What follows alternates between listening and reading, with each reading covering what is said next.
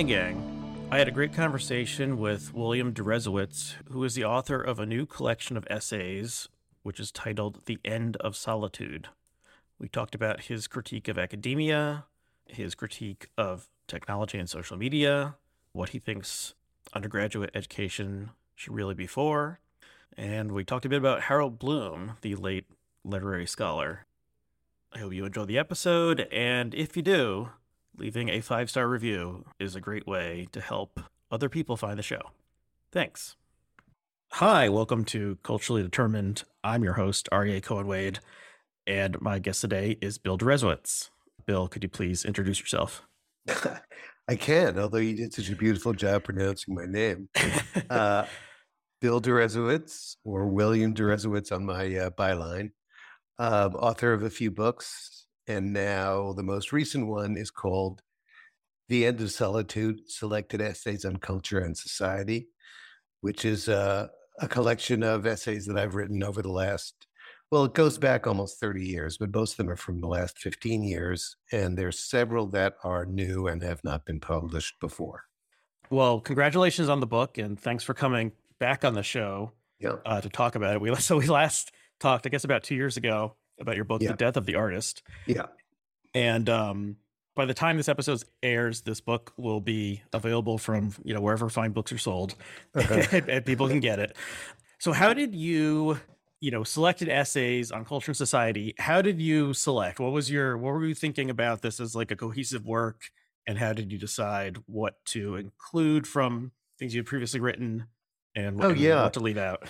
No, that's a good question, because I didn't conceive of it as a cohesive work. I conceived of it as, no, I didn't, except insofar as I wrote them all, which is not nothing. I mean, it's my sensibility, it's my point of view.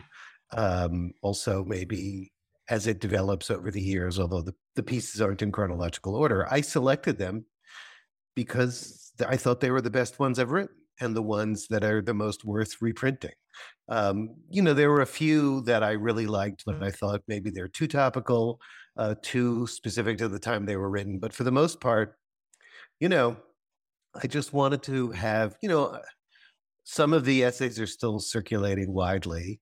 Many of them are not. Many of them have just kind of would otherwise be lost. And I wanted to put them between the covers of a book and just sort of say, like, here, this is me. This is the best thinking that I've done over the last, many years, really, at this point. And then, once I did that, or as I was doing that, I started to see, I knew that there would be certain thematic clusters that I would emphasize by grouping them together into the different parts of the book. I think there's 7 parts or 6 parts to the book. So there's a section on technology culture, meaning, life on the social media platforms mainly. There's a section on higher education. I was an English professor for a long time. I've written about that a lot. There's sections on the various arts and on intellectuals who have meant a lot to me, and so on. It was only when I came time to write the preface, I knew that, okay, I have to write a preface. And in order to write a preface, I've got to be able to say something about what binds all this stuff together. And it's really what I talk about there is something that I've been thinking about more and more recently, really in the course of writing some of the last essays that have made it into the book, which is, this was in the last book too, The Death of the Artist, and how the arts are changing. I think the self is changing. I think under the pressure of social media, and I think now we can talk about what's been going on with progressive politics, but especially social media, which is, whatever may be true of progressive politics, social media and the internet more broadly is here to stay. I think it's not even just disrupting, but maybe disintegrating a kind of selfhood, a kind of personhood that I think I took for granted when I was younger, but that is a historical phenomenon with a clear beginning and seems to be on its way to having a clear ending. What am I talking about? The notion of being an individual. I discovered not too long ago from a book by Joshua Cohen that the word individual, in the sense we mean it, being an individual, was coined by Rousseau in the late 18th century. It did not exist before. And then this is Joshua Cohen, the philosopher? Joshua Cohen, the novelist. And okay. A former guest on this program in that case. Yeah, and an extremely smart person who knows a lot about a lot of things. He's got a book called Attention, right? It's a collection of his essays. I reviewed it for the Times Book Review. And it's in the course of that he was, I don't remember the exact context that he brought it up, but it makes perfect sense to me because the late 18th century was the seedbed of so much of what we think of as characteristic of modernity, right? It's when industrialism starts to gather momentum. It's the age of the revolutions in the United States and France, the age of a new articulation of rights, of what it means to be a citizen rather than a subject of the, of a king. Ideas and even words like privacy. And so this new conception of a self starts to take shape, where you define yourself, at least in part, not according to the group you belong to or the tradition that you were born into, but against those things for the sake of defining your own unique selfhood. And you did that in a lot of ways, but you did it, I think, centrally through reading. Not only does literacy become widespread for the first time, but silent reading, right, becomes a thing. It didn't used to be. Reading used to be a group activity, mainly because, you couldn't afford that many books and not that many people knew how to read. Mm-hmm. So, and just the fact that we started to build houses, Witold Rybczynski, the great, historian of architecture and especially domestic architecture, talks about how for the first time you start to build houses, middle class or bourgeois houses where people got their own room. And so you could actually withdraw into a space of privacy or solitude as part of, physically distinguishing yourself from everyone else around you. And you read, you sort of dove deeply into another consciousness and therefore into your own consciousness. The function of art, including visual art and musical art and dramatic art, became transformed. And central to it was this idea of sort of the individual encounter, the self-conscious shaping of your own personhood. This is a very long way to answer your question and explain what I very briefly say in the preface, which is that I think what holds the collection together is that one way or another, these are either about defining and defending that conception of the self against the various things that I think are besetting it now, or simply trying to enact it.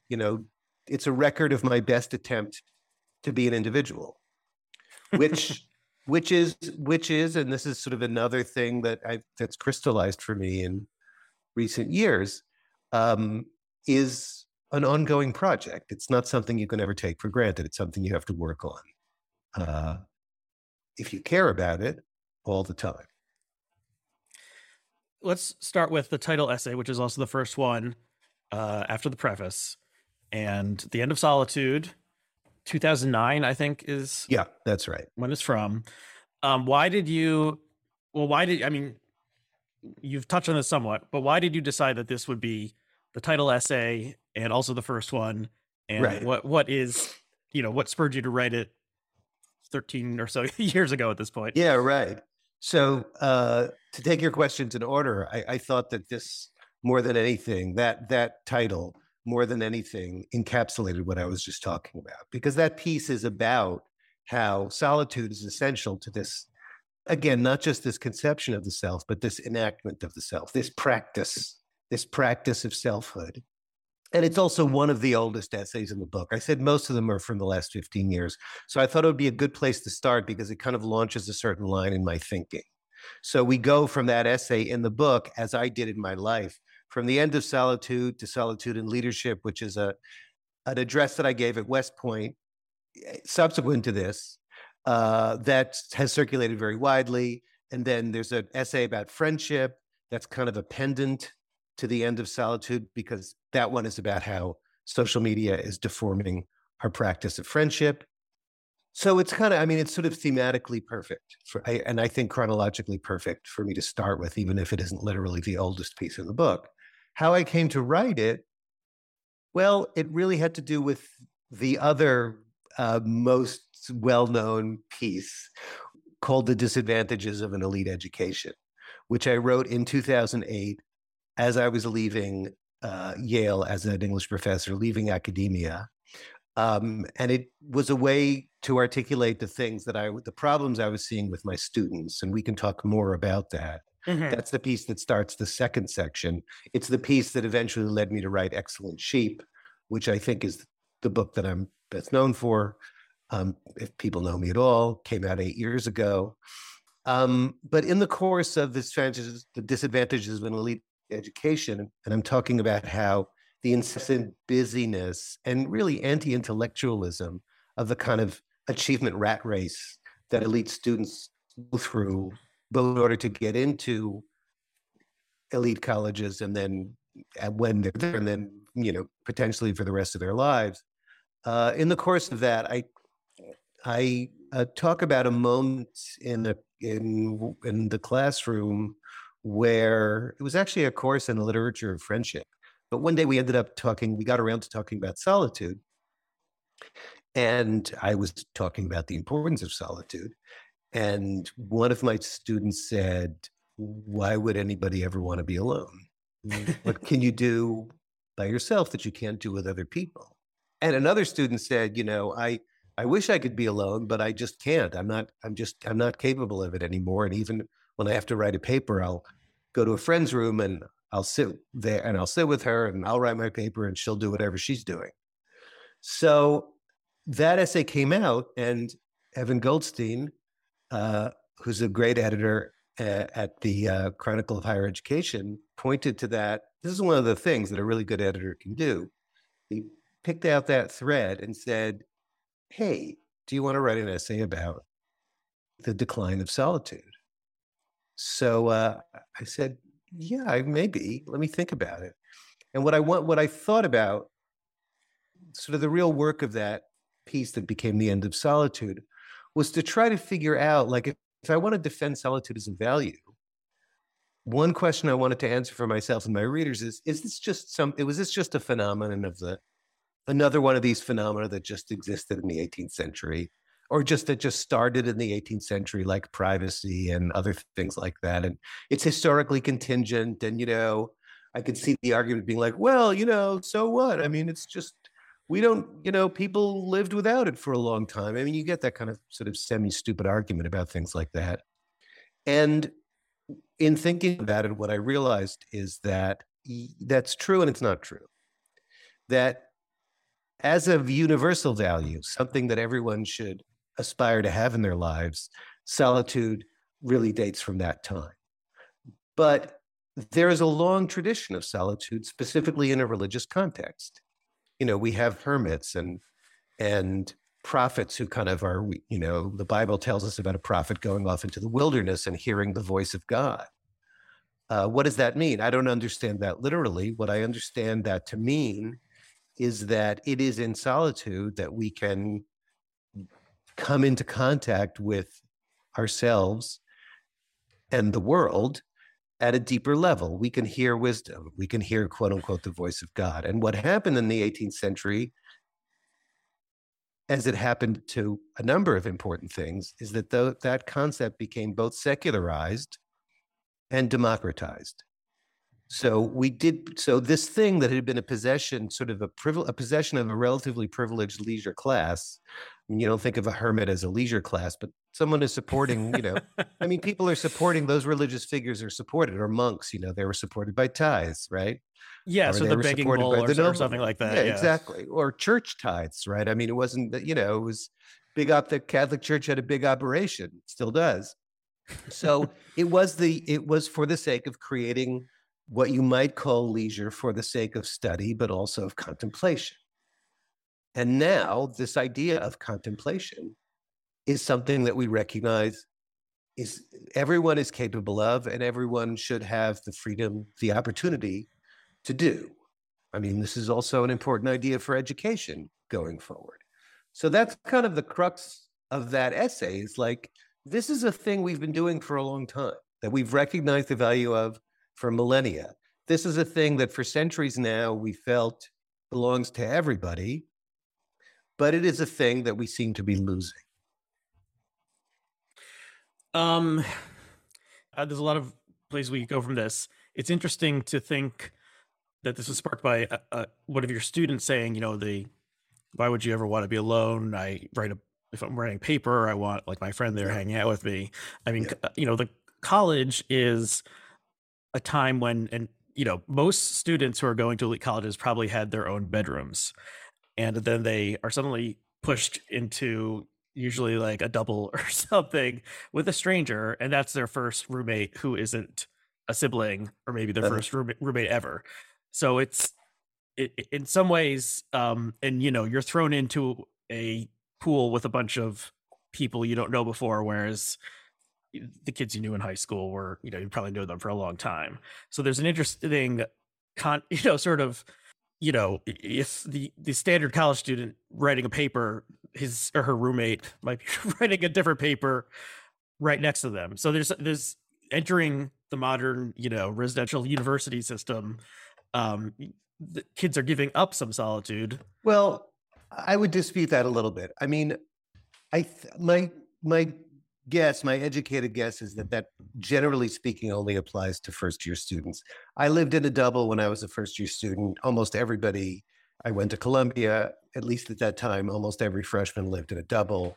But after my freshman year, I had my own dorm room, and almost all of the dorms were singles, right? So I think it's really only something that happens freshman year. And we can speculate why it happens. I mean, it saves them having to build another building, but it's probably also because they really want to get people to mix socially for the reasons you just said, because you're encountering other people, sort of other kinds of people for the first time. But generally speaking, I think a college student for most of their time has their own room. And actually, you're reminding me, I think I say this in that essay that, or I might have cut it out when I revised it a little bit for the volume, that Emerson said that if you can only say one good thing about college, he said it in an Emersonian way, but he said, at the very least, college gives you your own room. I mean, he was talking about the Harvard of the gentleman of the 19th century, but he was like, if it does nothing else, it gives you your own room. And he's specifically talking about the value of privacy and solitude and being able to think for yourself in an uninterrupted way or read for yourself in an uninterrupted way. So my student, I mean, my guess is that, I'm sure, I didn't ask her, but I'm sure the student who said that, who was, I think, a junior at that point, I'm sure she already had her own room, Mhm. which is why she had to go to a friend's room. Right. Right. But she could have just stayed in her own room. And I think the problem is that for various reasons we can talk about, either students no longer feel comfortable being alone, or when they are alone, and people have talked a lot about how alone students have been during the pandemic, they're alone, but it's not what I call solitude, right? For me, solitude isn't the objective state of being alone. It's a certain way that you use that state. And we all know that not only college students, but really everybody, when we're alone now, we almost invariably need to fill that solitude, that aloneness, with the internet, with some kind of connection that makes Right. us feel not alone.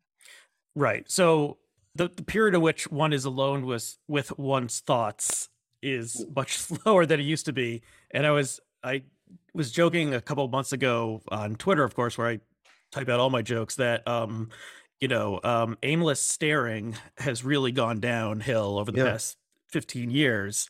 yeah, Because if you were like meeting someone somewhere and you were early, um, yeah, 20 years ago, you would just either you brought something to read with you, maybe you had a right. Walkman or something, but most likely you're just sort of standing there staring and seeing, looking around trying to see when they would show up.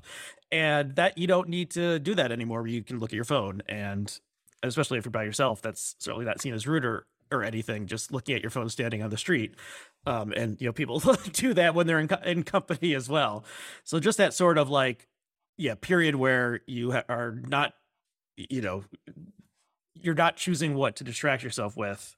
That universal internet connected phones have really have really eliminated No, that period when sort of a an idea or a reflection or something might come to you. no, I think this is a tremendously large thing. I mean, you're laughing about it a little bit. I understand because it's also kind of an absurd situation, but I think this is an enormous thing. And it actually, it post dates my essay on the end of solitude 2009. I forget exactly when the iPhone debuted. I think it was around then, I think it but was it didn't. 08 was the I think it iPhone, was but 08 it too. wasn't widely taken It up, was you know, not for widely taken up until about 5 years later. That's exactly right. So uh, even when I wrote this, I was really just writing about Facebook primarily. But Facebook, when you walked away from your laptop, you walked away from Facebook. Mhm. And now it's exactly what you just say. In every single moment, because we've become so addicted to this stimulation, and I think so afraid of the absence of the stimulation, of being alone with ourselves, that whether it's we're waiting for someone, we're standing online at a store, whatever it is, right? We're just at home, right? And you said, it precludes the possibility of a random thought coming in. I would also say, and I think this is a big part of why people use it, it precludes the possibility of becoming too aware of our own emotions, Mhm. which can often be, difficult emotions. They can be loneliness, or they can be sadness, or whatever it is. But that leads to a profound disconnection from the self. So in this piece, yeah, so it's, you wrote this piece before smartphones became sort of universal in America. And there's a couple specific things that you mentioned that are sort of out of date by this point. So one of them is you mentioned Yeah, Blackberries, which I, right. I don't even know. I think BlackBerry did go bankrupt or something, but maybe it's the I brand have no still idea. exists. Yeah, And MySpace also, which right. essentially doesn't exist anymore. How did you think about, well, one, did you think about changing those things to, Twitter and iPhone to update it? And two, how do you think about, as someone who's writing, if you're writing an essay, trying to say something about the current culture, but especially technology, the way technology and culture interact, uh, it's going so fast now that you can, like, I don't know, there's a lot of think pieces about TikTok right now. I have no idea if TikTok Right. is going to stand the test of time. And in 3 years, people will be like, "Oh yeah, TikTok. Like, well, what's that thing again?" Like, who knows? But how do you think about that? Trying to say something meaningful about these things when it's constantly churning. Right. So first of all, yeah, I know that MySpace is you're the first person to mention BlackBerry, but a number of other people who've already interviewed me, talked to me for this book, have mentioned MySpace because it so reeks of obsolescence, and it kind of brings people up short. So as I mentioned in passing, I didn't revise these pieces extensively. I wanted a record of my thoughts, but I did go through and, improve some sentences and some of the wording, and I'm pretty sure the first essay that I, started to do that with was The End of Solitude, because I knew it would be the first one in the book. And initially, I did take out MySpace and take out Mhm. Blackberries. And then, like the next day or something, I thought, I don't want to do it this way. Um, because these were thoughts from a very specific time. And once I start doing that, do I have to rewrite it now to talk about the iPhone? So instead, I supplied the date at the end of each essay. So that's how you know that this came out in 2009. It says it right on the page Mhm. after the essay, and all the other essays are like that. So I could preserve it as a record of a certain moment. And if MySpace brought you up short, as I guess it will bring up everybody short, it's a good, it's a good, it's a great reminder, very close to the start of the book, that these are each from a very specific historical moment. Now, how much have things changed? Well, we talk about the iPhone. I think that that's a big, big difference. In terms of social media in general, granted, I'm not on TikTok, and you nor know, nor am I. right? It's a pretty generational thing. I have an Instagram account, but only because every once in a while I want to go on Instagram to look at, I might want to look at something, but I'm not active on Instagram. But so I may be wrong, but I don't think I'm wrong in saying that the dynamic of each of these is basically the same. I mean, they each function somewhat differently, but it's all basically the same idea. You're connected to various people, you have a feed that you can scroll through, or some other way of, sort of scrolling, sort of monitoring You have an opportunity to to construct a self, to construct a persona on the platform. So I actually don't think that things have changed that much in that respect. And I would also say, I was thinking about this a lot for the death of the artist, that there was this huge burst of innovation in the internet, Web 2.0, basically in the first decade of the century. And that's when you get Twitter and Facebook and Instagram and the iPhone and a million other things. And since then, it really hasn't maintained that same pace. I mean, TikTok, I think, is the thing that you'd most obviously point to and say, this is a new thing. Mm-hmm. But I would, and I think we thought, 20, 15, 10 years ago that it would just be one new thing after another on a virtually monthly basis. Hasn't really worked out like that. And I think that this was also true of sort of the burst of innovation around the beginning of the 20th century, the airplane and the car and the phone. The phone is a widespread thing, right? Mm-hmm. And then it settled down. And I think what we see is, obviously I could be wrong, but I think the internet is kind of, crystallizing into the form that it's going to take more or less for the foreseeable future. So I think this is the shape that our consciousness is going to have. And I should also say that even if there are significant changes, the internet / social media / the iPhone in general, this is just how it's going to be. This is the human future. No, I mean, it's sort of, if you want a vision of the future, yeah, it's dispiriting to think about. It's dispiriting, and I think that's why. I mean, I guess intellectually I kind of knew that, but it only hit me like a few weeks ago, like. Because I mean, I guess because I'm from before, so I have a memory. So there's the possibility exists in my mind that it doesn't, that doesn't have to exist. But there's no reason to believe. I mean, the phone hasn't gone away; it's never going to go away. Why should it? So this is the future, and we need to come to terms with it. Yes, that makes sense. And I guess there's some hype around like Web 3, but that seems to have largely fizzled out. Who knows what'll happen next? It's always possible there will be something new or some sort of move away from just because people get sick of something. And, Facebook was dominant for 10 or so years, but I think most young people are not on Facebook because they think it's boring or corny or something, and they don't want their parents seeing what they're into or their grandparents. And so maybe, and it's also a poorly run company that has done a lot of unethical things. So there's sort of some revulsion around that. So there could be changes, but yeah, an entirely new form. It seems, it's hard to conceptualize at this point. Yeah. And most of it it turned out to be pretty bad. So that's unfortunate as well. So when I was about halfway through the collection, I was describing to someone what the book was about. And I said something like, that sort of, he writes a lot about education and higher education, and sort of the two big villains are neoliberalism and the students.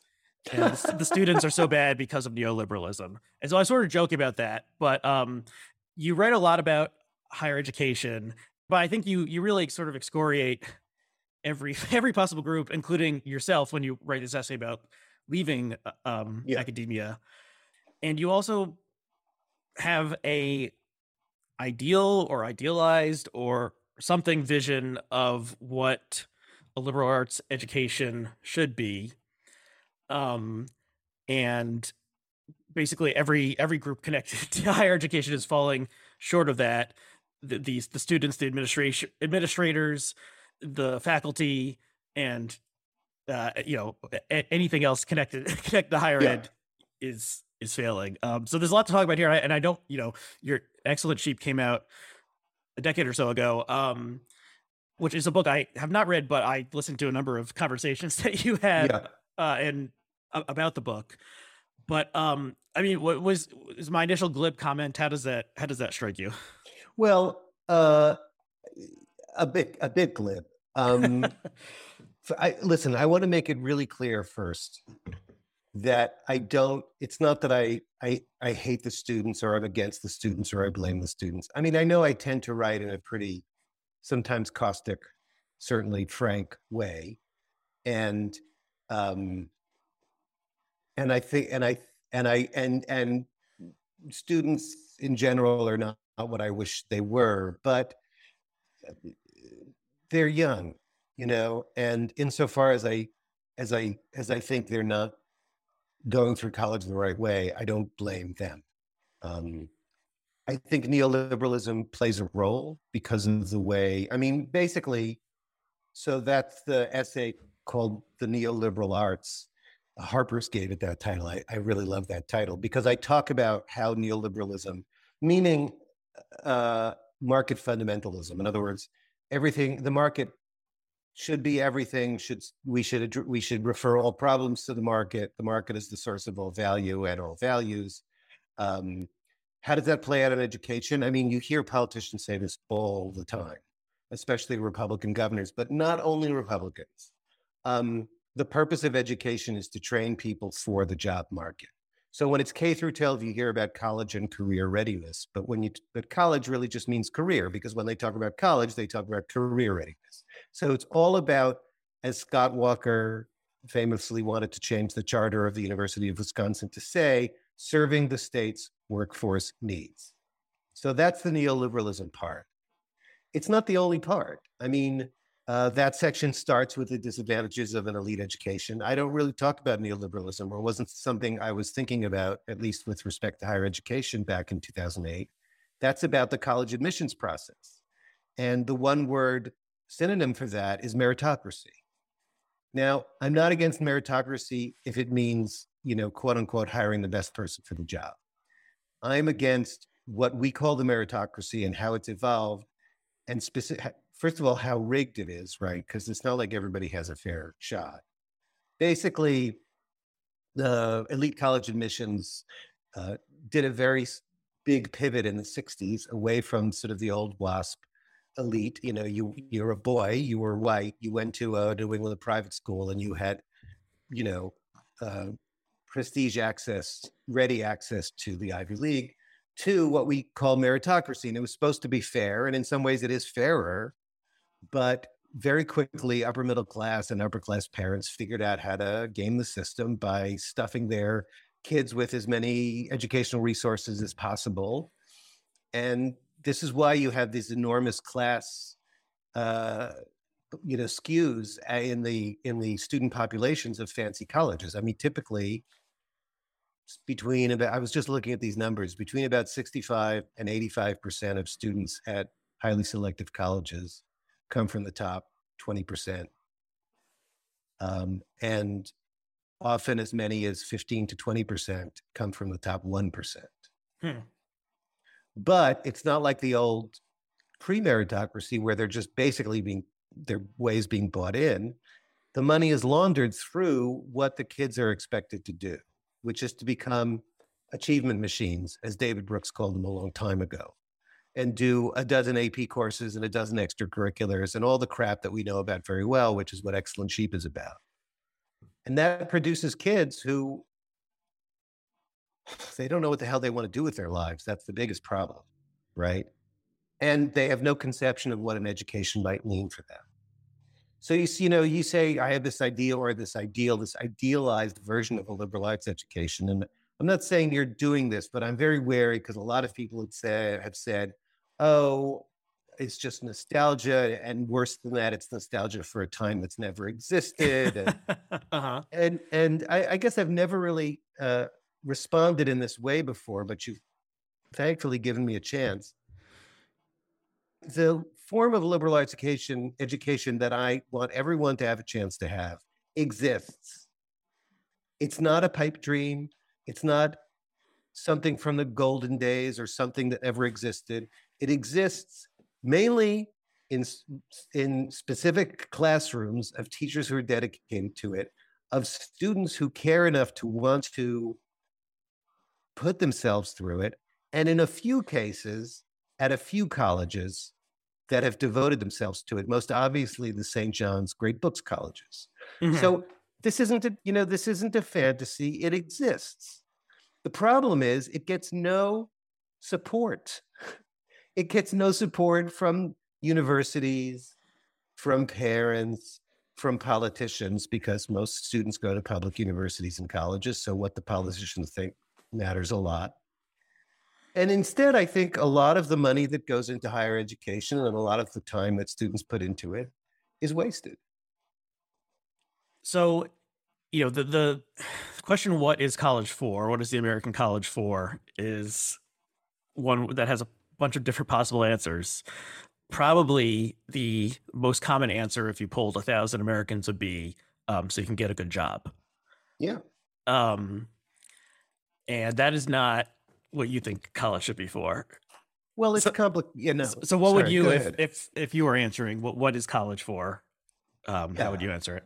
Yeah, I mean, so let me say first of all that there isn't just one answer to that question. I don't mean just that people have different answers. I mean that it isn't just for one thing, even in my opinion. I mean, college is like 4 years out of your life at the beginning of adulthood, typically. It needs to serve a number of different purposes, as I readily acknowledge. I mean, I readily advocate. I think one of the best things that the liberal arts can do for itself is to show students that they are useful for the rest of your life and even just your career. Okay. So they're not mutually exclusive. And I absolutely recognize, even if college were free, which I think it should be, even then you are at least devoting 4 years of your life, 4 years where you could be earning a living. College needs to absolutely help people get a better job. But here's the way I put it. I actually put it in a piece that just came out. So it came out too late to be in the book. It's in Liberties. It's called Soul Making Studies. And it's about, it's a defense of great books courses. And what I say is that college needs to be practical. It needs to help you acquire the tools to achieve your goals. But it also needs to be liberal, meaning it needs to help you figure out what those goals should be in the first place. And that to me is a nutshell definition of a liberal arts education. Something that helps you think about what you want to do with your life. Think about what is worth striving for, as it's been put in slightly lofty language. What should you want?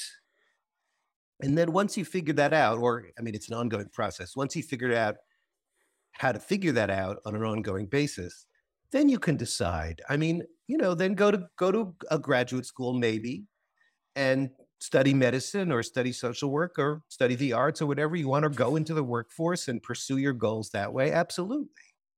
But college is the time to step back from all the expectations that have been placed on you, all the static you're getting from society and often from your peers about what you're supposed to want, and start to figure out what you want. And generally speaking, you need help with that. You need help not being told what to want, but being told how to figure it out for yourself. So let's see. Does that make sense? I think so. What was your college experience like?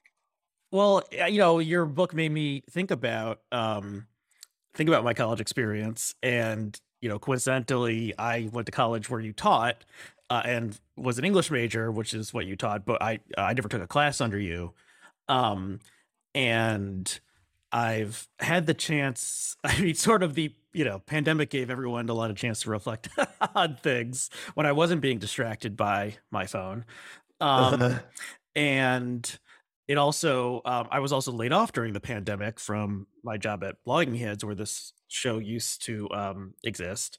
Right. And so one of the things I was doing was looking for a new job, and so I was going over my resume and stuff like this, and reflecting back on my bright college years. So I enjoyed college.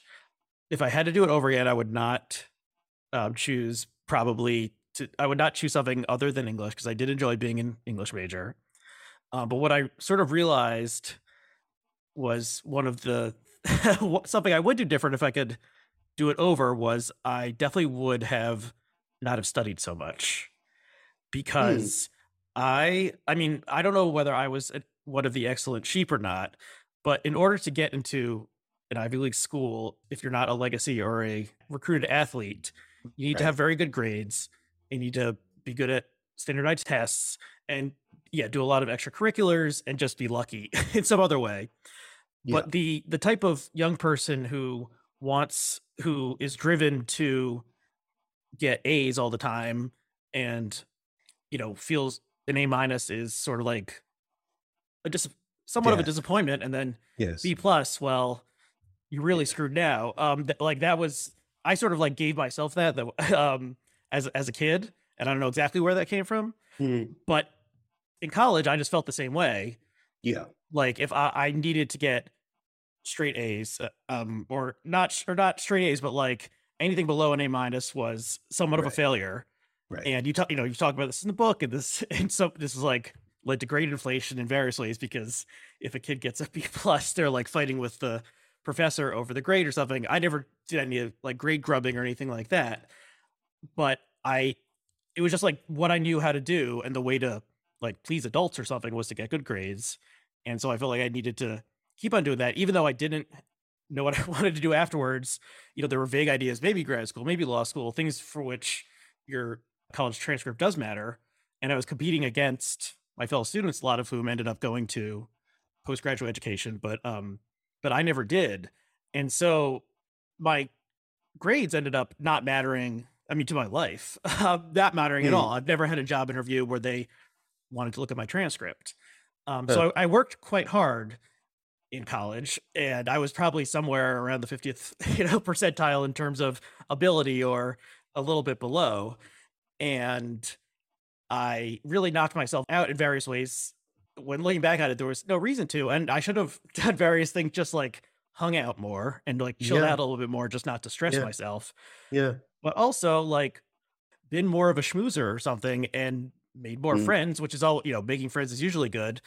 But the type of people who go to Yale 10, 15, 20 years later, turns out that they, could be useful to you if you Right. are unemployed. Um, Huh. so, and there were people there at the time who sort of seemed like, canny operators. And Yes. my group of friends were sort of like, would turn up our noses at them, being like, oh, this guy's fake nice. He just wants everyone to like him, sort of thing. But just if I had just like been more social or met more people or something, it probably would have like helped my, helped my Mm. career. I probably wouldn't have gotten into a secret society, but I just would have, yeah, known more people who Mm. a dozen years later would be in the position to, help me out in some way. And another, I've been talking for a very long time, but I got the piece of advice that if you're looking for a job, you need to. It's very helpful for your LinkedIn profile to have over 500 connections, God. because then it says just 500 plus, and this Uh, supposedly looks good. So I had around when I was laid off and spending time trying to polish my resume and stuff, I had like 200 or so. So I started spending time on LinkedIn, and anyone I had, anyone from my class whose name I recognized, I sent them a link, like a LinkedIn request. yeah. And I noticed that a shocking number of people from Yale class of 2005 are now lawyers. Um, Yeah. Right. very, Well, very few are medical doctors. There's some huh. professors. Now that there's, I assume the type of person who makes a LinkedIn profile probably skews more Right. towards that line of work. Right. But there were like two people whose names I recognize who are now doctors, and like like Well, I 75, wonder if it's 100 also who are lawyers. wow. I wonder if it's also, I mean, maybe you're telling me this is not the case, but you were an English major, so you're more likely to know English majors and perhaps less likely to know uh, Yes, it's possible, and there biology probably were majors. kids who were in the pre-med track who were, the science version of me, who were just like studying all the time because they wanted to get very Right. good grades. But the Right. this residential college system, so there were people who I knew Right. vaguely who Right. were studying very different things from me. But yeah, it seems like I mean, that. that's like, I mean, I think you've brought this into focus for me that in a way that no one has before. But I think that the Yale English department and no doubt comparable departments at other schools are basically manufacturing centers for future lawyers, because that's what you do. I mean, you're not going to be a doctor if you graduate in English if you didn't also do pre-med, and et cetera, et cetera.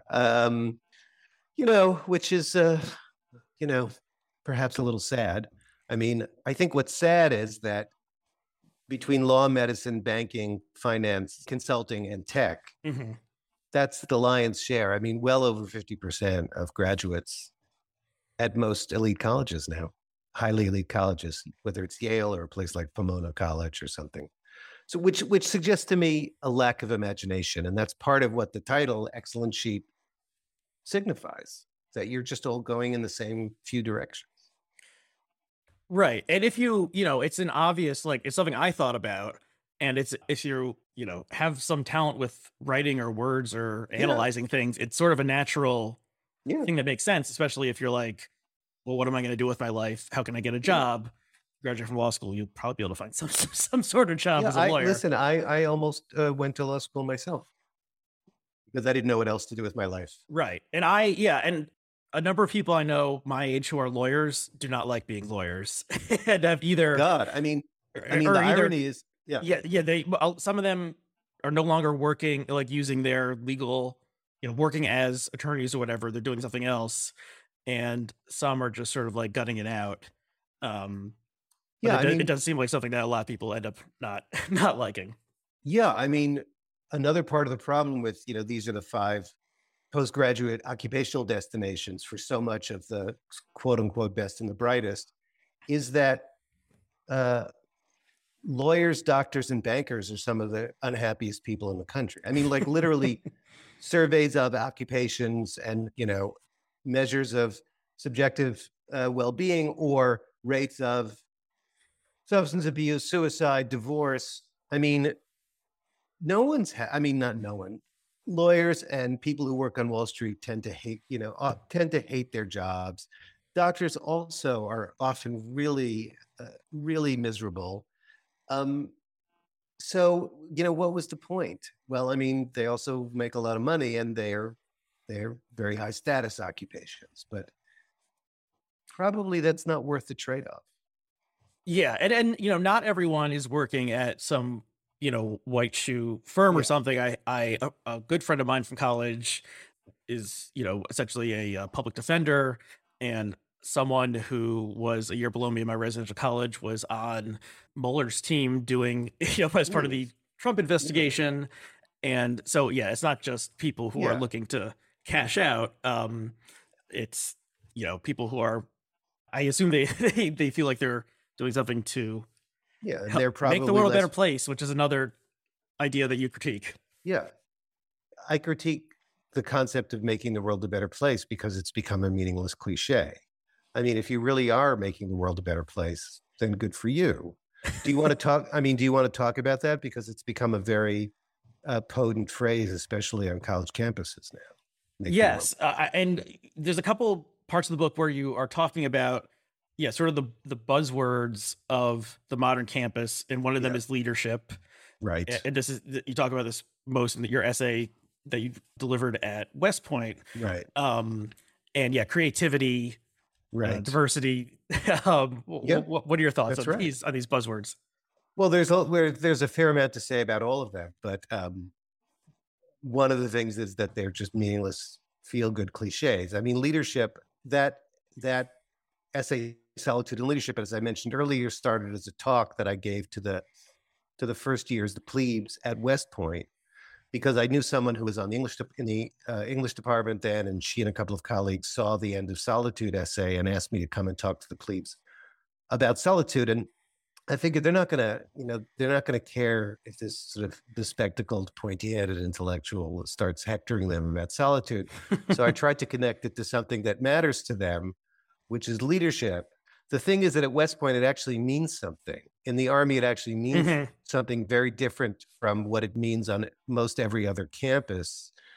On most every other campus, it means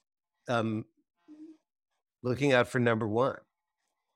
it's about just it's self-aggrandizement. It's about getting to the top and getting as much for yourself as you can, not oh, being in service to other people, like putting the people you're leading first, sacrificing yourself or dedicating yourself to a higher cause, the stewardship of institutions or of a country. That doesn't mean any of those things. So I think it's really used as a signal. We're going to make you leaders. Everybody understands at a place like, I don't know, Harvard or Yale, that means, like I said, you're going to get to the top. You're going to have a lot of wealth and status and power. So it's a euphemism as well as a cliche. Mm-hmm. Creativity we can come back to. I don't know that it's the most exciting to talk about, but diversity. I mean, people have made this critique before. It's one of my main critiques of elite education. Yeah, there's diversity of skin color and of gender.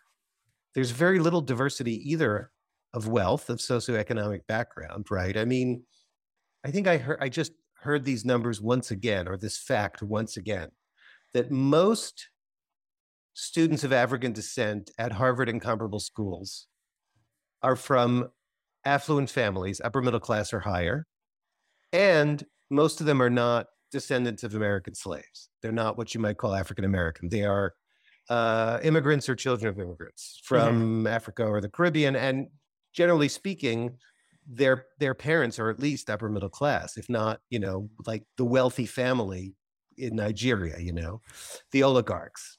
Mm-hmm. It's often true of students who come from South Asia as well. I had students like that. There was a rumored African prince in my class. Yeah, I was never confirmed, but it very well could have been. Yeah, and I taught a class in South Asian fiction for a few years, and I remember one year having a couple of students from Pakistan. I loved them. They were great kids. And one of them, I always ask my students, tell me about your family, whatever. And one of them kind of made it sound like his father was a farmer. And the other one, who was a good friend of his, explained to me later, like, no, what he was trying to say is that his father owns a significant part of the country, of the farmland in the country. Uh-huh. So that's what we're talking about. This is what diversity looks like. And in terms of intellectual diversity, I mean, it wasn't even that bad when I was teaching. Left in 2008. By this point, 14 years later, for reasons I don't think we need to go into, intellectual diversity is actively stamped out at these schools. So I want to see real diversity. I mean, one, for example, the demographic group that is by far the most underrepresented is working class whites, right? Working class whites are like 40% of the country, and they are virtually absent from elite college campuses, which I think is one of the reasons we have a leadership class, at least on the left half of the spectrum, that's completely out of touch with a large part of the country and didn't see Trump coming and still doesn't really know what to do with him or with his acolytes.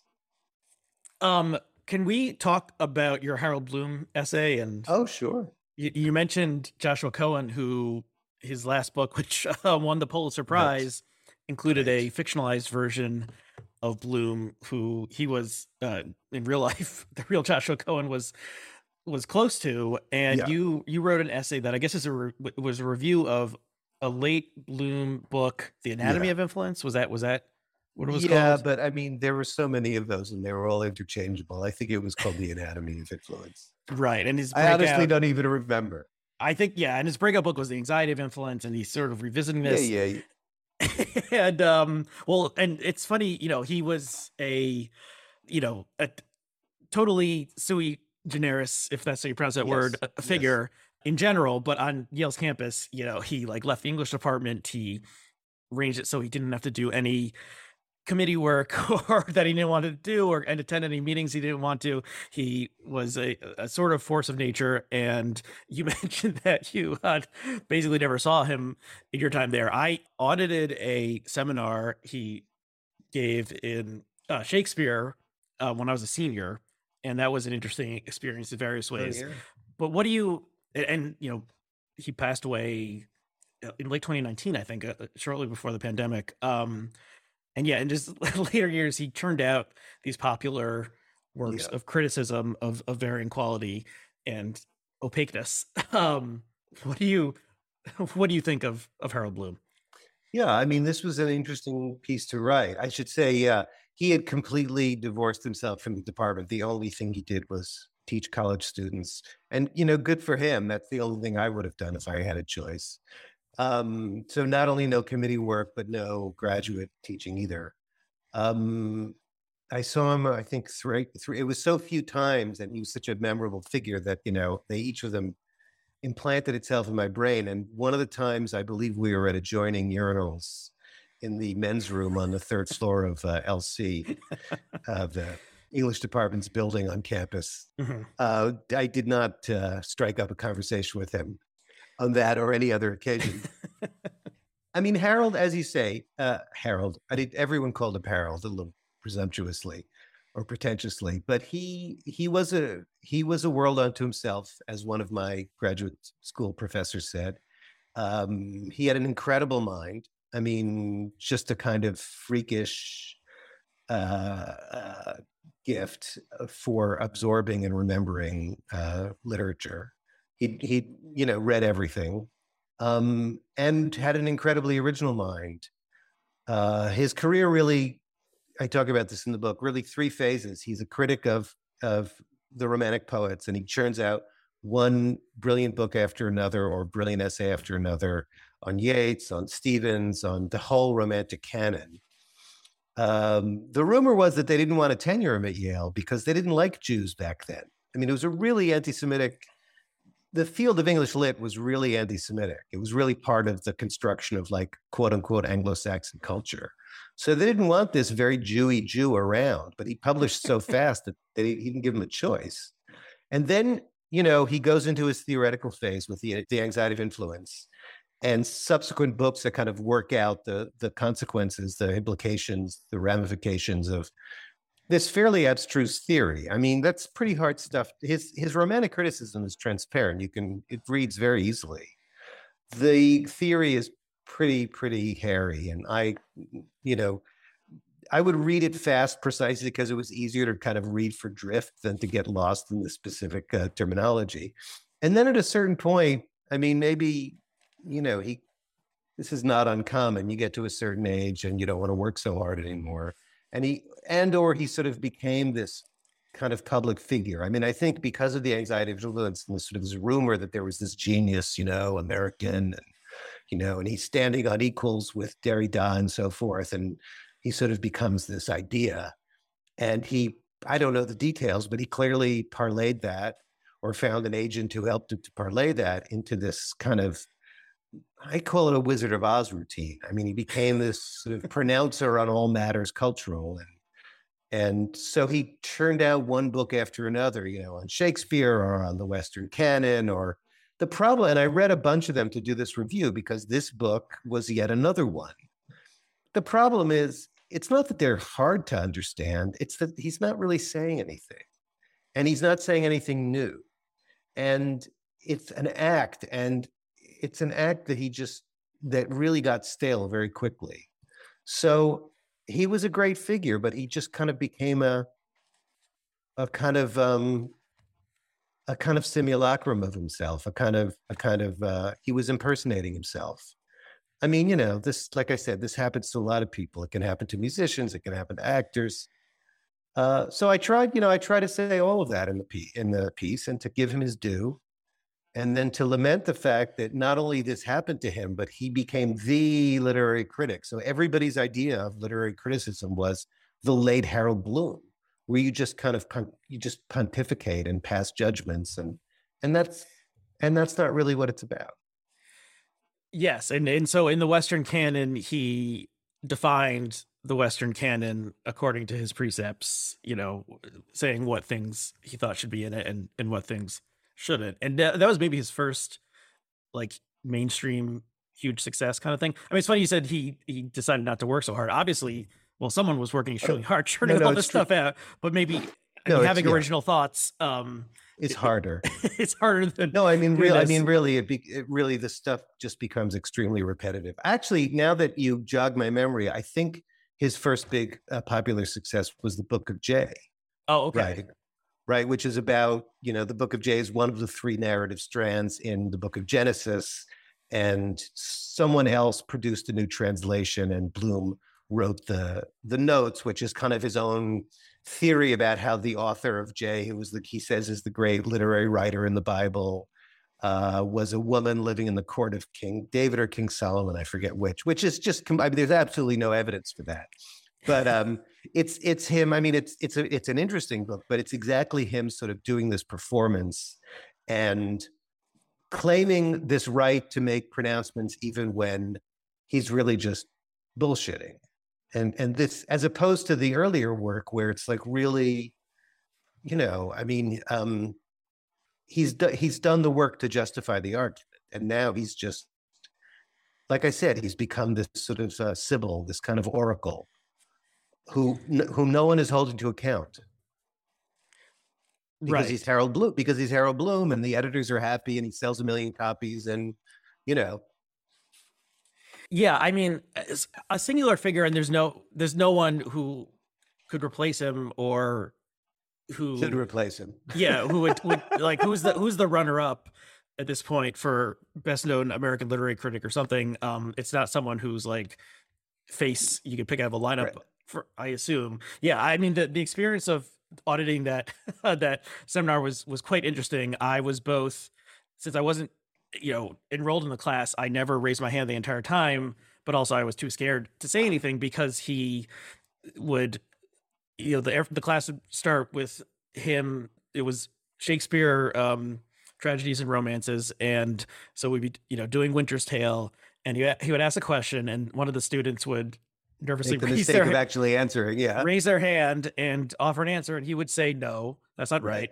And then he would talk for 15 or 20 minutes uninterrupted, and it was cogent. I mean, it was much less sort of Gnostic or something than the writing.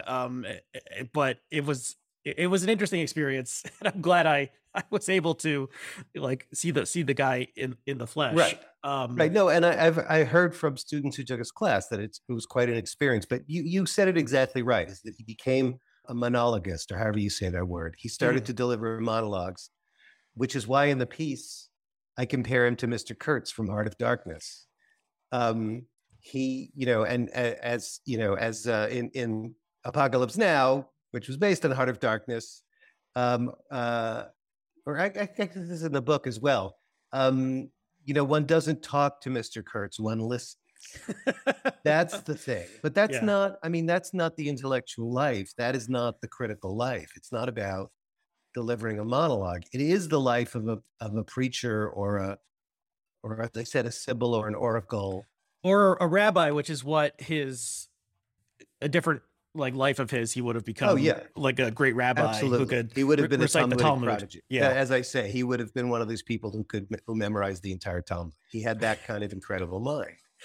But look, I mean, in the Talmudic tradition, it's always argument, and you always, in fact, the rabbis say you should never study the Talmud by yourself. It's always dialectical and dialogical. And the problem with Bloom is that he stopped listening to anybody. And so the last books are just one monologue after another, and it's always the same monologue. So he just became boring and tiresome. Maybe not in class. I mean, you guys were hearing his shtick for the first time. Okay, that's true. Very cool. That's true. And it's possible that he was playing the hits, for a new group of 22-year-olds. Right. No, it's funny, thinking about him as a figure of solitude, or perhaps solipsism. Solipsism, different thing. Yeah. Yes. Yes. Versus, well, did he? I don't know if he ever would have had used a computer or something. I think someone was telling me that he would send emails sometimes, but yeah, but also, one of the things you write about, and maybe you'll be going on for a bit now, maybe and there's a lot of stuff in the book we haven't touched on, but you write about why you left academia. Yeah. And in that essay and another one, you're very critical of the way that academia works for professors and the expectations of them, and how the things that you see as the most important parts of the university experience often don't matter at all when it comes to getting tenure or being hired. Right. So can you talk about that a little bit? Sure. Why I left academia, which was a fun piece to write, and I think the last one I wrote, and one that I wanted to write ever since I left academia. I should say that it just came out in Quillette, and Quillette doesn't have a paywall, so whenever this episode drops, people can go and read it. Um, this yes, you raise an issue that I've been writing about and banging my head against the wall about for a long time. It's also in that more recent piece, Soul Making Studies and Liberties. It's the fundamental contradiction at the heart of the modern university. So the modern university arises in, universities have existed in the West since I think the 12th century, and they're sort of maybe similar kinds of institutions in other cultures. But the modern university is different, right? Modern university arises with modern science, but science in what used to be the broader sense, what the Germans call Wissenschaft. So it would include social science and humanities as systematic, empirical disciplines, right? Where knowledge is produced and accumulates, right? And this has a very specific historical starting point. It's 1810 in Prussia, with the founding of the university in Berlin. And that model is imported into the United States in 1876 with the establishment of Johns Hopkins, and then very quickly exist either new institutions like Stanford and the University of Chicago are created in the same model, or existing ones like the Ivy League, Harvard and Yale and so forth, pivot to this model, right? Science in every sense is gaining momentum rapidly and is becoming the basis of prosperity, of industry, of social organization. The social sciences themselves are coming into existence as disciplines at this time in the 19th century, sociology, anthropology, and so forth. And this is a tremendously powerful idea because it produces so much power. It produces so much wealth and governmental power and organizational power. So the university, the modern university, becomes this really important thing. And I'm all for what it does, the quote unquote knowledge factory. Of course I am. The problem is that the old mission of a university, or in America, a college, because we didn't have universities, was to teach undergraduates. It was to teach undergraduates, yes, you were preparing them for occupational fields, especially law and the clergy in the United States. But you were also, for lack of a better term, shaping their souls or building their characters, right? Everything that we now associate with what we call a liberal education. The problem is that mission, it's not at odds with the university mission of research, but they're just different. They come into contradiction when it becomes the sole criterion for the training and hiring and tenuring of faculty that they produce research. The research model, and it takes hold already by 1903. William James, the great Harvard psychologist, writes an essay called The PhD Octopus, and how this is sort of the PhD octopus is strangling much of what is good in higher education. Gradually, more and more over the decades, this model, like you are rewarded as a professor or prospective professor for and only for your scholarly productivity, which means not for your teaching, and specifically not for your teaching of undergraduates. So that gets neglected. And it's not a new saying that college students tend to be incredibly unhappy with the teaching they receive in college. There's a great book by a guy I know at the University of Pennsylvania called Jonathan Zimmerman. He's a historian of higher education. And I think a couple of years ago, maybe just last year, he published a book called The Amateur Hour, which is a history, I think the first history of college teaching in America. And he goes through this from the very beginning, and especially from the rise of the research university. Everyone's, large lecture halls, professors who have no charisma, overworked graduate students, or more recently adjuncts, who often resent their students because they're kind of virtual slave labor. The adjuncts are. This is my criticism, or one of my criticisms. And listen, other people have made this criticism for a long time, but the problem is the incentives remain exclusively devoted to research. I mean, schools will pretend that they care about teaching when it comes to tenure, but they don't. Basically, if you're going to get tenure anyway, then being a good teacher could help you, except you're already going to get tenure anyway. And being a bad teacher won't hurt you. Is this different at all at a research university versus a liberal arts college? That's a great question, because in theory it should be. And in practice, liberal arts colleges are often places that do put more emphasis on teaching. And I would say especially more emphasis on face-to-face relationships between professors and undergraduates. If you go to a research university, you might, you can wave at your professor from the back of a lecture hall. Whether it's a place like Harvard where they just don't want to have any time for teaching, or a big, public university campus where they're just giant lecture halls. If you're at a liberal arts college, you are going to have much more connected relations with your professors. But your professors were all disciplined in the same system. They went to graduate programs at research universities. They are rewarded within their disciplines for their productivity. If they ever want to get another job, they need to keep their research program going. Even, especially elite liberal arts colleges, care a lot about their professors' productivity. I interviewed for a job at Bryn Mawr where the provost made that very clear. People at Pomona have talked to me about this. So, the institutions are different in some ways, but the professors are the same. So it's not necessarily that much better. Is there an example? I mean, is it community colleges, or where, is there an example where this doesn't matter, or yes, in America? Yes. No, you're right. You're absolutely right. So below the level of the research universities, and again, I'm including many of the big public universities, there's several hundred institutions that are considered quote unquote research universities, but they're like 4,000 institutions altogether. So if you're at like a branch campus of a state university, not the flagship campus, and certainly if you're at a community college, and like 40% of college students go to community colleges, it's different. But those people, because their research expectations are much lower, those faculty, their teaching loads are much higher. So typically at a branch campus, instead of teaching 2 courses a semester, you're teaching 3. At a community college, typically you're teaching 4. Sometimes it's even more, it could be 5. You don't have to worry about your research really hardly at all, but you may be really overworked and your classes are bigger because, these schools are starving for fun.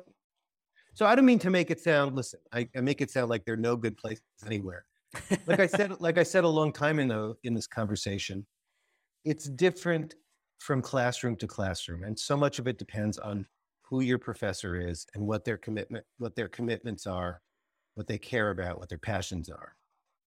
But it is a phenomenon across all institutional types and throughout the history of American higher education, especially in the last 150 years, that students tend to be really dissatisfied with the teaching they're getting.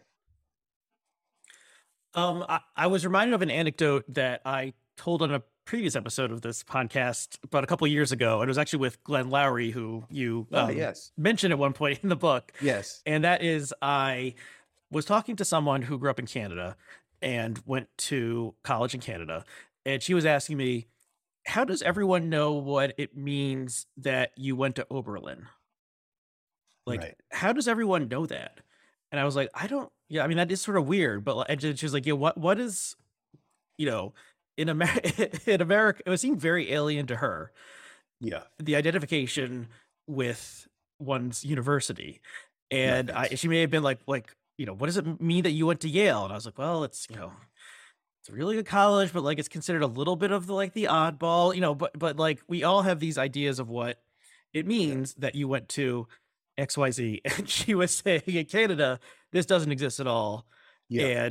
And as a, immigrant to the US, she found it confounding, not only that we all cared so much, but also that everyone quote unquote, in some sort of class strata, I guess, like knows what this means, that Oberlin represents X right. and Wesleyan represents Y. Is this all like an American pathology or obsession or something that's related to the idea that we don't have landed gentry or people who we think because of Right. their birth are better than us and should have certain Right. privileges, and the college is in the like self-conception is the place where someone can work themselves up from their bootstraps and, make themselves at college and then go off and do whatever they want. Yeah. How does that strike you? Yeah, right. That's a good question. So first of all, I mean, you did qualify it at the end about a certain class stratum. I think most Americans, and even most Americans who go to college, would not know all this stuff. It's actually one of the problems with recruiting students from poorer backgrounds is that the only schools they've ever heard of are the public universities in their state or the Ivy League schools, and they don't know anything about places like Oberlin and that it could be an option for them. But you're right, within sort of the elite educated and elite education going upper middle class, of course, everybody knows all of the narcissism of small differences between Wesleyan and Oberlin and Yale and Harvard and blah, blah, blah. And as you suggest, this is one of the big ways, first of all, that we achieve our class position, but also just the way that we define and identify ourselves. I mean, we have ethnic groups. Those are also just getting weaker. I mean, than they were back in the, sort of the immigrant. I mean, we now have new immigrants, but I mean, people are not tied to region in the way they are in other countries. I mean, they're weakly tied to region and place. People who go to these kinds of colleges move around. They go across the country and then to a third city when it's time for a job. So what is it that actually identifies them? What do they carry with them through life? That's their badge. It's the college much more than it is in other places. But I don't know what the situation is in Canada. I do know that in England, it matters a hell of a lot. I mean, Oxbridge, Oxford, and Cambridge is a whole nother thing. I mean, people are very conscious of going there or not there. Mm-hmm. In France, you have the Grande École and the University of Paris, the Sorbonne. In India, you have the IITs and the IIMs, which are a huge, sort of sorting mechanism. So we're not entirely unique, but I agree. It's the extent to which we identify the whole school spirit, school sweatshirt, window sticker in the Volvo thing. I guess now it's a Prius. That does seem to be uniquely American. Yeah, and this woman was saying that she said that she couldn't remember whether she had actually attended her graduation or not. 15 or so years later, she's like, I think I must have done something because I have the diploma somewhere, but like I don't know if I just like went later. Whereas in America, like all sorts of graduation ceremonies are like these giant, civic events with pomp and circumstances and stuff. So I don't know. And just the phenomenon of the residential college. I mean, obviously, Oxford, Cambridge, you live there. But I think my impression is, I'm not an expert on this, my impression is that for the most part, whether it's in Britain or in Canada, you're not necessarily living on campus. Right. Your life is not bound up with campus. And that's true of a lot of American, again, probably most American students. But the residential college that does, and it could be Michigan. It doesn't have to be a small elite private school. That's like a huge thing. And the experience, like just the very word college. I mean, most places don't even call it college. They call it university, right? Andrew Delbanco's book, College, what it was, what it is, what it could be, I think is the subtitle. Like just that word, just the golden glow around that word. That we understand that it means a residential experience between the ages of roughly 18 and 22 is this whole cultural construct in the United States in a way that I don't think it is anywhere else. Right. And probably mixed up in this is America's vexed relationship to alcohol, and that in, a lot of like college is the place where you can go and drink and not drive, and sort of go crazy in a way. And in a lot of, and hook up. Yeah, and it's sort of a safe, somewhat safe space in between. Whereas other countries, maybe they're drinking, people are drinking wine as teenagers with their family at dinner, and so like the prohibitionist instinct in America makes it more like a forbidden kind of thing where you're binging once you get to college. So that probably plays I think a that's role a as good well. Point. Yeah. okay, we've been going on for a while, but do you have time to talk a little bit about the soul making studies essay? Oh, sure. Again, it's not in the book. It's in the current issue of Liberties Yes, and magazine. a link will be in the podcast description But to this yes, piece. but it's certainly, I mean, it obviously is continuous with a bunch of the stuff that I talk about in the book, especially with respect to higher education. So please go ahead. Well, so you're reviewing a couple books about great books courses that recently came Yeah, out, and you're also responding to a review of those books by Louis Menand. Is that how you say his name? I Menand? believe so. Louis Manette. Yeah, yeah. Who wrote a piece in the New Yorker last year that sort of ridiculed the idea Snarked on it. Yes, of great books that's courses, right. and you are defending them. Yes, I am. And you mentioned St. John's, which is the most extreme version of this, I guess, because they Yes, also like absolutely. read Archimedes or something to understand And because there are math. no electives, this is the entire syllabus, the entire curriculum is a great books Right. So, curriculum. but in most places, it's more like you're reading classic works of literature and philosophy Right. from both antiquity and Yeah. Western canon. Homer to Joyce, or Homer to Toni Morrison in the literature class, and then in the it's usually political philosophy, especially. So you go from maybe Plato or Socrates to whatever the most recent one might be, maybe Foucault or whatever. Do you? So I encourage people to read this piece, and we can't get into all of it, but Yeah. you offer. I mean, in some ways, this seems like the most sort of pure version of the university that you want, of young people are being exposed to the greatest works of the Western canon, Yeah. and with instructors who care about it and are like committed to doing this, and aren't have their own specialty or something, but they're willing to like dive into these things Yeah. with the students. And this is also sort of the thing that the Scott Walkers of the world would be most likely to cut from the Yes. budget immediately, because it seemingly it has no real practical value. And so I recommend people check this piece out, and the Manan piece. People could maybe read that before, because you're responding to that. Yeah. And but you had an interesting. I mean, so a common critique, aside, the one critique of the great book stuff is, waste of time, and the other, or not practical, and then the other is dead white males. Yeah. And you had an interesting rebuttal to Yeah. the dead white males Yeah. one. So good. So let me Talk just about say, that. by way of preface, I'm not saying that everyone should go to a college like St. John's where that's all you study. I do think this is a really important experience for first and second year students to have. I think in some ways it should be the core experience. But again, I mean, all the other things that you can study, I think are perfectly valid, and there is a practical purpose to going to college, and also just all of those other things are intellectually valuable, whether it's economics or physics or whatever it is. But a core course or two, like I both took and taught at Columbia. I was an undergraduate and a PhD student at Columbia. You do a year in the literature sequence. You do a year in the political philosophy sequence. There are other core courses too, but those are the most important ones.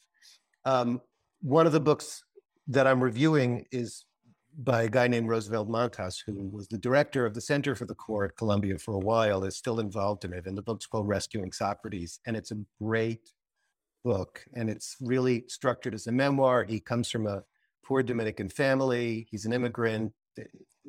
And he talks about his relationship with these books and what it really means. I mean, it's the best articulation I've come across, including my own, of why and how you teach these books.